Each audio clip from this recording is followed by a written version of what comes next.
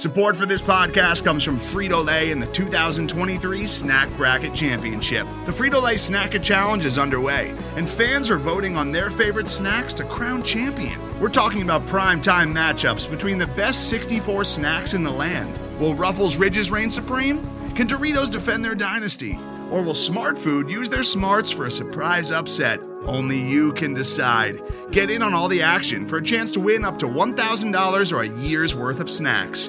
Let your snacks be heard. Just go to fritolaysnacket.sbnation.com to vote and enter for a chance to win. No purchase necessary. Sweepstakes ends April 3rd, 2023. Void where prohibited. Year's worth of snacks awarded in the form of 52 coupons, each good for one bag of chips. See official rules at fritolaysnacket.sbnation.com. Where is the wise man? Where is the scholar? Where is the philosopher of this age? Get down! Baltimore!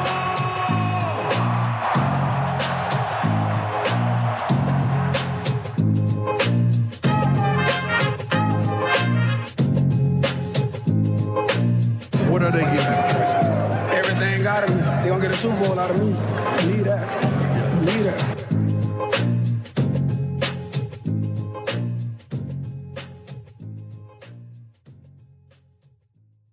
All right, welcome on back to another edition of the Baltimore Beatdown Podcast. It is Friday, May 20th. My name is Jake Luke, and I'm joined on my screen by Spencer Nathaniel Schultz, rocking a little party shirt. How's it going, pal? Going quite well. Got a little floral Wednesdays. That's how we're feeling these days. We have on a very special guest, Mr. Brent Taylor of Roll Bama Roll, our SB Nation compadre, to talk a little Jalyn Armour-Davis, talk a little Bama football, talk a little Will Anderson, who is an absolute sicko in the head. Brent was a very kind soul coming on to spend some time with us, so have a little interview attached to this bad boy. Yeah, it was a good little chat. We got into, like you mentioned, some JAD, and then it also evolved into some Bama talk as well. So very nice to hear that. He gives a breakdown on some prospects to keep an eye on for 2023. And just a nice little chat in general. But I mean, we talked, what was it? Was it last night or 2 nights ago? I think 2 nights ago already. So not a ton to really break down, but there is a there's a press conference tomorrow that has already happened when you're now listening to this. So we don't really have to give like a ton of predictions on that or takes, but just how we feeling about the state of things. Feeling all right. OTA is coming up shortly after as well. We will see whether Mr. Lamar Jackson is there or not. I'm going to put my money on him not being there as someone who's entering the final season of their contract as a quarterback, not locked up for the long term. So I don't think he's going to be there. I think there's going to be takes about it and quakes about it and all that stuff. Other than that, that press conference, probably about a punter retiring, perhaps, or something of that nature. So no real movers and shakers coming out. As we said on the last episode, I think we're kind of getting into the quiet part of the offseason. We'll see some interviews and stuff. I know Marlon Humphrey has Rashad Bateman going on that Studio 44 kick. Maybe we'll get some good sound bites out of that or something soon, but pretty smooth sailing from here. Yeah, definitely. And it's definitely a good time of the year for all sorts of announcements in that regard, or whatever regard, really. 2,000 Ravens getting a 30 for 30. That's kind of a cool announcement. Definitely really badass. I'm fired up for that one. That is when I very first became a Ravens fan when I was little. I think I was at 2000. It was January 2001, February 2001. I was 7, I think, at that time. So that's when I really started getting into it a little bit. I remember my brother going streaking down our neighborhood after they won the Super Bowl and just butt naked running down the street with a chicken mask. Yeah, it was incredible, and I'm excited for that. Shannon Sharp, Rod Woodson, Ray Lewis, Peter Boulware, Jonathan Ogden, so many, Jamal Lewis, so many personalities. Quadri Ishmael we've had on, so we'll see what that one ultimately holds. What that team did was really a story that I don't know if you can tell. The story of the history of the NFL without mentioning the 2000 Ravens and what their defense did. If you don't think they're the best defense of all time, you think they're, 3rd, 4th, 5th at worst. So one of the most dominant performances in a postseason. They allowed one touchdown that entire postseason on the offensive side of the football, I think. So it's going to be a lot of fun. Can't wait for that one. Really, really, really excited. Yeah, they're not talked about enough, I don't think, in terms of the pantheon of all-time great teams. And It's interesting because it feels like every time they come up now, like there's a segment of Ravens Twitter that's like, oh, well, actually 2006. And it's like, yeah, they, maybe they were as good of a defense, but we're talking about great defenses here, defenses that had a historical meaning to the game. And this one won a championship and did it in the most dominant fashion potentially ever. So that's my take on that. Let's calm down with the hipster 2006 stuff. Like they were great, but we don't have to do that. You know what I mean? That 2000 defense, they had the Jets put up a ton of yards in the final week of the season or whatever. I think it was a meaningless game.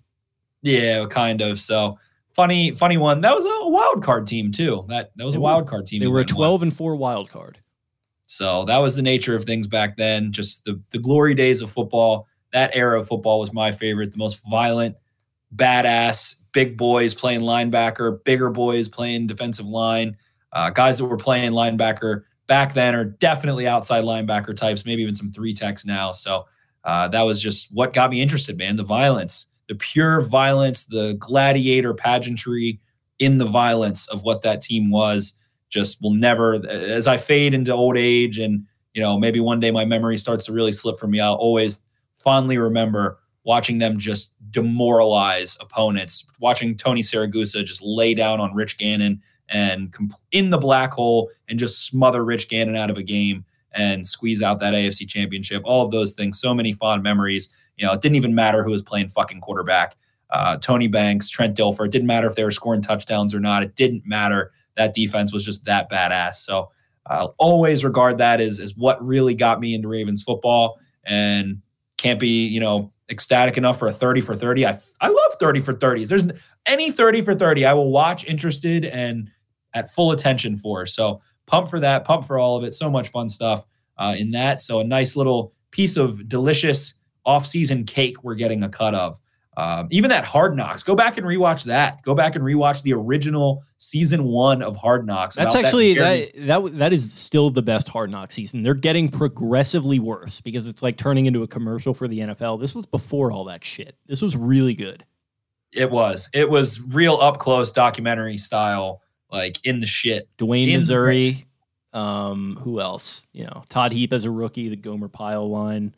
That's a really good Hard Knocks. It is. It definitely is. So go rewatch that. Go rewatch some games. We're getting a rewatch season. I guess that's what we'll do. We'll rewatch some 2000 games this offseason. I think that sets us up well. You've been interviewing some people to try to have some supplemental info going on, and in the spirit of that, 25? No, we're not even close to it. I don't know. Whatever the anniversary is, I don't know what's going on. But let's rewatch some 2000s games. Go back on the old boob tube and watch the crappy camera stuff and be shocked at how really appalling it was. The all-time like goated commentary era. Like when we watched that 2003 playoff game, what was that, last year, 2 years ago, where like fucking whoever it was, the booth is like, I think it might have been Theismann was like calling Orlando Brown Sr., like basically like calling him mentally impaired. Like that was quite a time for broadcasters. A simpler time. Yeah. A simpler time. So that's what we'll do, but we're pumped up about that. We'll see. I'm sure the Ravens will send shockwaves through the world. Something will happen with Lamar Jackson's contract or not, or whatever else they throw in our face over the coming weeks. We are moratorium on receiver talk officially as of last episode. So with that said, we can smooth sail into the offseason and smooth sail, I guess, into this interview with Mr. Brent Taylor. Absolutely. Let's do it. So thank you guys for listening. Have yourselves a great weekend. Hopefully nothing apocalyptic happened at the press conference. I'm sure it didn't. Hopefully it is just the Hall of Fame punter, of course, retiring and going into the Ring of Honor surreptitiously very quickly. So yeah, I'm sure that's going to be the case. In the meantime, follow us on social media. You can find the show on Twitter at Podcast Beatdown. I am at Jake Luke. That's LOUQUE. Spencer is at Ravens 4 Dummies. That's the number 4 in the middle. Thank you guys as always. Have a great weekend, and we'll talk to you again very soon. See ya. Arrivederci. Wow. All right, we now welcome on a very special guest. It is, remind me of your title here. It's editor at Roll Bama Roll, or one of the editors. What is your title again? Yeah, I'm one of the editors at Roll Bama Roll. Gotcha. Yeah, it's Mr. Brent Taylor. How's it going, Brent? I'm doing okay for, is it Wednesday now? Yeah, okay for a Wednesday. Yeah, hump day, I guess. It sounds like you're on the road a little bit there too. You're down in you described it as middle of nowhere, Alabama. How's that treating you? Right. Yeah. So my main job, the sports thing's actually a side gig, but my main job is doing water treatment engineering. So I go around to some different facilities, which they put mostly in the middle of nowhere. Very cool. Well, yeah, I think we can relate to doing this as a side hustle, definitely. So we feel you on the grind there for sure. But yeah, I guess to your point there about what you do for your side gig, let's get into a little bit of Alabama football, and specifically wanted to get you in here to talk about Jalyn Armour-Davis, one of the Ravens' 4th-round picks. It was funny going into the draft because they had all these 4th-round picks, and we were like, they're not going to use that many. They're going to trade up. They're going to do this. They're going to do that. But no, they wound up, I think, picking more players in the 4th round than they initially were even slated to, and one of them was your guy JAD. So how would you kind of broadly sum up his game for our audience to start here?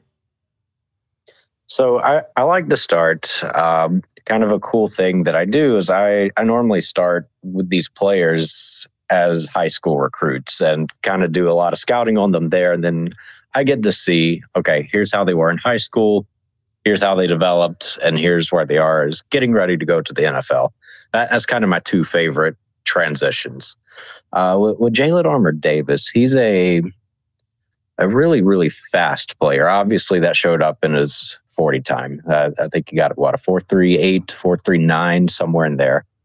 And that showed up in high school, too. We looked at him, we're like, yeah, that dude fast. But he wasn't very polished at the time. He was fast, he was athletic, and he was really, really skinny, had very little technique and bad tackling. And it took him, basically 4 years before he even appeared for Alabama. And when he finally made it onto the field, we were like, okay, this dude put on 25 pounds. He's not an embarrassment trying to tackle, and his footwork, press technique, all of the above had just made tremendous strides. So broadly, you guys drafted Anthony Averett a few years back. Very, very, very similar players. Strong cover guys, sticky feet, not the biggest, not the best tacklers, but they're going to stick with a man. And definitely guys that are able to stay in phase, like you said. I think JAD maybe a little more physical than AA coming out of Bama, just a hair. JAD definitely likes to stay on that vertical plane, and I would say, kind of struggled to find the ball sometimes. But throughout last year in 2022, what was the story? I mean, this is the first time he gets that playing time. So what did you see at the start of 2022 as opposed to through the season and at the end? What was his progression as someone watching Bama closely? What did you see him refine? What did you see get exposed? What were his highs, his lows, best performances? What kind of receivers do you think he matches up well with in Bama's scheme? I think one of the hardest parts of Armour-Davis is that he didn't get to finish the season. So he missed basically the biggest games of the year. And we only saw him for what amounted to 2/3 of one total season. So we're operating on a lot of uncertainty. Like we don't really have a whole lot on him. You're like, okay, he came in against Miami. He made some plays. He ended up tipping a pass, made it go to somebody got an interception off of it. And we're like, okay, this guy's got it. And then he just never really gets targeted. You're like, okay, he's over there on the left side. He disappeared for 3 games. Cool. And then, the biggest low when he came in, when he tried to come back from injury in the championship game and just got roasted against Cincinnati. So that's basically it. He was invisible, and that's what you want from a corner, I guess. You've seen a million NFL guys come through there, and you probably got a pretty seasoned eye for it. At what point did you know he was going to be an NFL guy, and where were you kind of thinking he might get drafted as soon as you knew that he declared this year? I figured he'd be an NFL player, probably by about the Ole Miss game this year.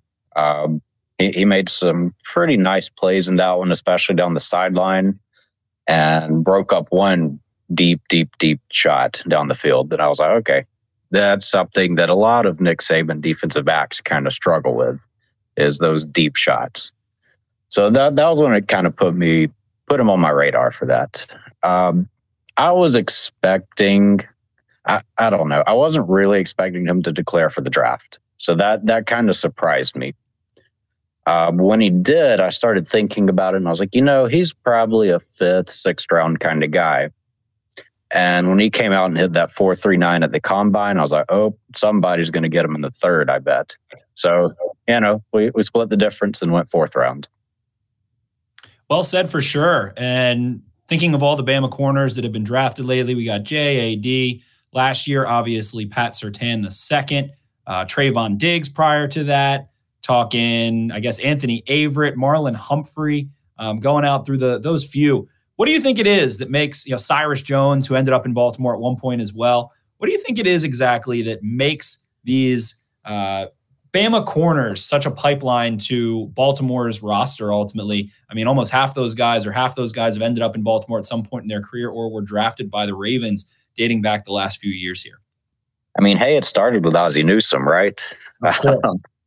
But, I mean, hey, you dip into what works. So Alabama cornerbacks, there's definitely been a pipeline lately. And the cool thing is it's been different types of corners too. So you had guys like Pat Surtain and Trayvon Diggs are these tall 6'2", rangy corners on the outside. But then Cyrus Jones was a slot guy that kind of figured out how to play outside, play inside. And then Anthony Averett and Jalyn Armour-Davis were kind of skinny, low-rated recruits, well, low for us, that got developed and kind of appeared at the end of their careers and then got drafted. So it's been neat to see. It wasn't just the 5-star recruits and it wasn't just guys getting developed. There was a mix. So ultimately, I think what it is that a lot of Nick Saban's coverages, so it's a lot of cover 7 match, has been working his way into the NFL. So the NFL was really, really heavy on cover 1, cover 3 in the early 2010s after Pete Carroll and all of them took everything by storm with that.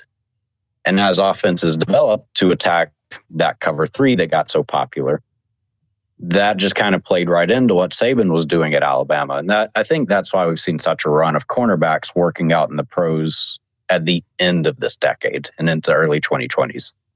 Did Saban ever give him any kind of praise specifically that kind of caught your ear? Because that's something I think I tend to pay attention to with some of the better coaches in the college ranks when they talk about their players. Yeah, I noticed actually last year when Jalyn Armour-Davis was a backup to Pat Surtain and Josh Jobe. He got mentioned a couple of times in the offseason as a guy that was prepared, ready to go, and had been for a couple of seasons. And that kind of caught my ear a year ago. And then this year, no, not really. I don't remember saying much about him at all this season. For sure, yeah, definitely a guy who flew under the radar. Seems like he kind of stayed out of any scrutiny as well and had some injuries that he dealt with ultimately. So in terms of this Bama secondary here, I mean, I know Malachi Moore, a guy that's gotten some buzz. Brian Branch, I think someone who's flying under the radar a little bit. How do you think this Bama secondary follows up one of their more, shaky seasons, I'd say, in recent history? And where do you see, guys making a name for themselves? And what do you think the story of this 2022 Alabama secondary is? Oh, man, the way 2021 ended just, it sucked. It was one of those, like, the secondary had actually been playing pretty well for most of the season. And then both Armour-Davis and Josh Jobe, outside corners, got hurt in the last few games. And that, then the entire nation watches that in the playoffs. And you're like, oh, great. You're just toasting our backup corners. Thanks. So going into 2022 now, these backups got a lot of playing experience in, a championship game. And they were true freshmen, first year guys. So there's some hope there. We'll see. Alabama did land a transfer out of LSU, who was a freshman All-American in Eli Ricks. But the biggest thing I want to get into is Malachi Moore and Brian Branch.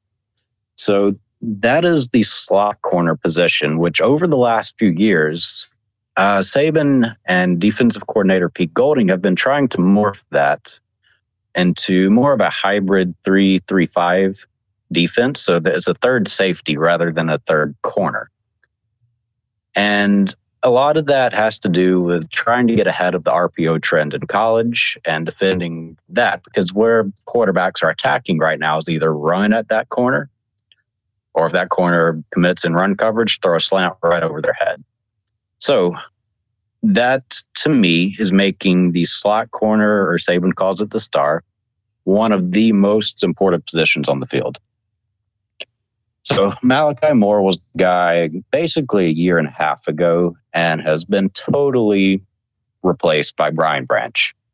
Any media that's saying, oh, Malachi Moore is potential draft pick in the first round or whatever it is, he's a backup now.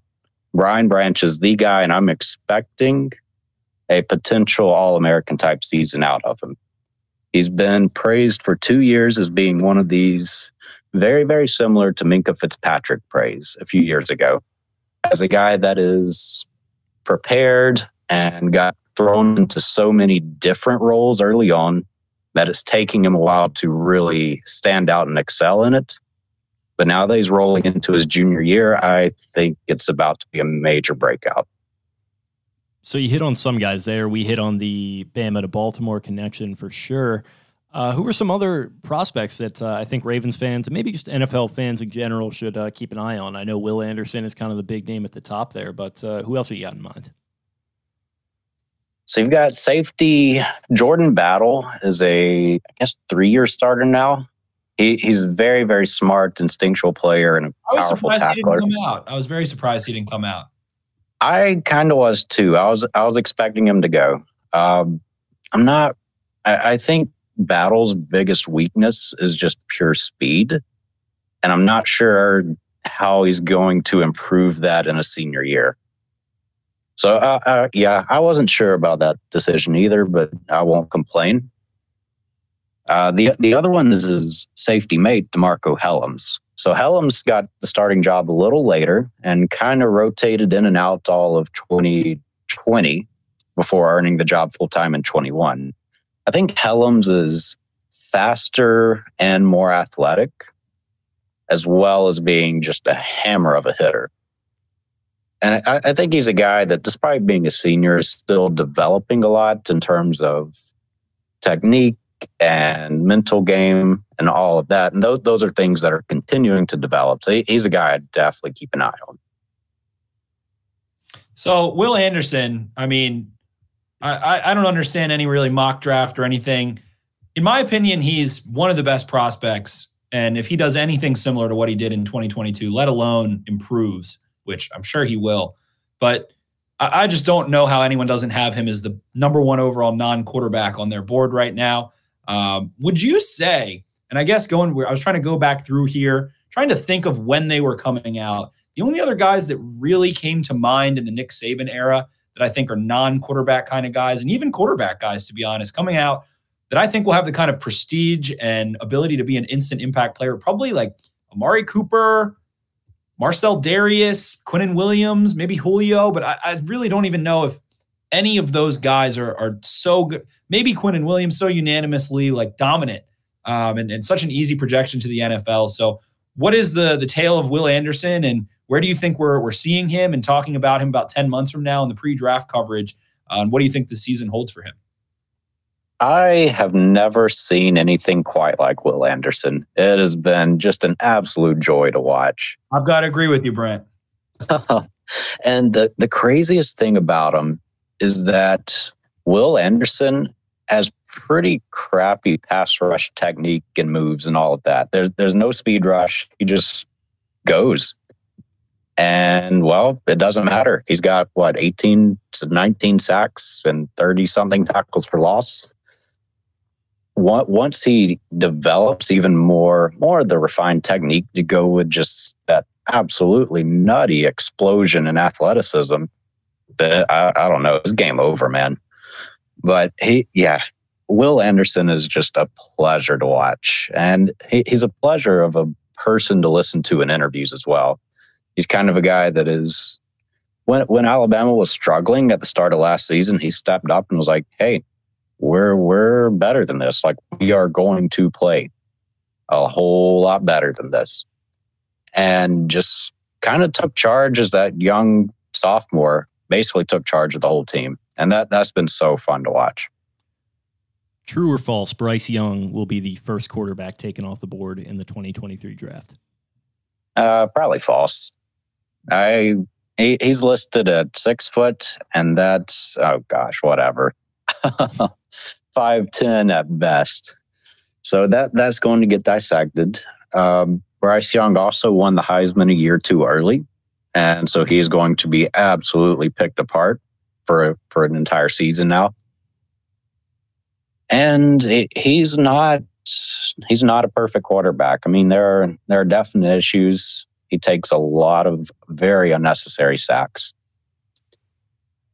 But, he'll be a top 10 quarterback for sure. Probably top 5, but I don't think he'll be the first. Got it. Pretty tough there for the guy, but he is definitely, 185 pounds soaking wet, maybe. Definitely has a smaller stature. All of those things. Very well said. So what are you most excited about working on for this upcoming season? And where do you think, Alabama fans are sitting towards the end of the season there and into the playoffs, hopefully? So I am personally excited about working on an article on kind of what I was just talking to you guys about with the importance of the slot corner position. That's kind of my big off-season piece. I'm pulling a lot of old interviews and stuff from over the years of how Nick Saban's been developing that and how I think he's trying to use it to get ahead of the basically entire meta of college football right now. So that's my big project for the offseason. Going into this season, I think we're all pretty optimistic. Alabama honestly overachieved last year a lot more than we thought they would, and came within basically 2 drives of winning a national championship, and now we're returning most of that team.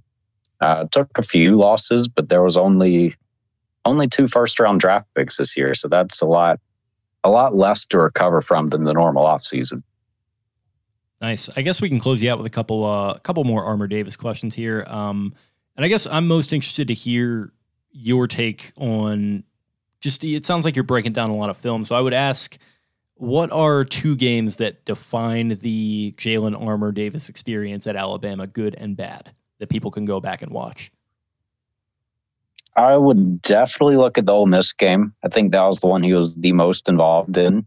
And that was with quarterback Matt Corral, intentionally trying to challenge him. And also, he got challenged a good bit in the run game as well. That's one of his bigger areas to work on. Armour-Davis isn't the biggest guy or the best tackler.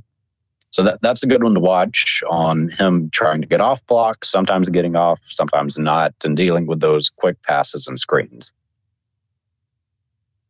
And let's see, a second game,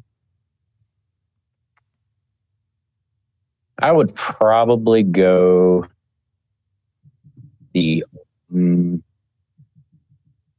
probably the Miami game at the start of the season. He was involved there and dealing with a quarterback that threw a lot of slants, and those are tough to cover. So I'd go with that one. Yeah. Awesome. Well, Brent, thank you so much. I think that about does it for us. We really appreciate you coming on, giving us a deep dive into good old Bama football, into Jalyn Armour-Davis and everything of the sort. So tell the good people where they can find your work and find maybe that article you're cooking up on the star position and talking some match or some rip Liz with Nick Saban scheme in mind. Yep. Just go over to Roll Bama Roll. Twitter is at Roll Bama Roll. My personal Twitter is at BTBama22. I may or may not actually ever post anything about Alabama, but so definitely just stick with our main sports Twitter there. Very nice. Well, we appreciate it, man. You have yourself a good time in the middle of nowhere, and hopefully you and the Tide have yourself a nice upcoming season. We'll be pulling for them. All right. Sounds good. Thank you, guys. Yep. Later, man. Thanks, Brent. Where is the wise man? Where is the scholar? Where is the philosopher of this age? Get down! Baltimore!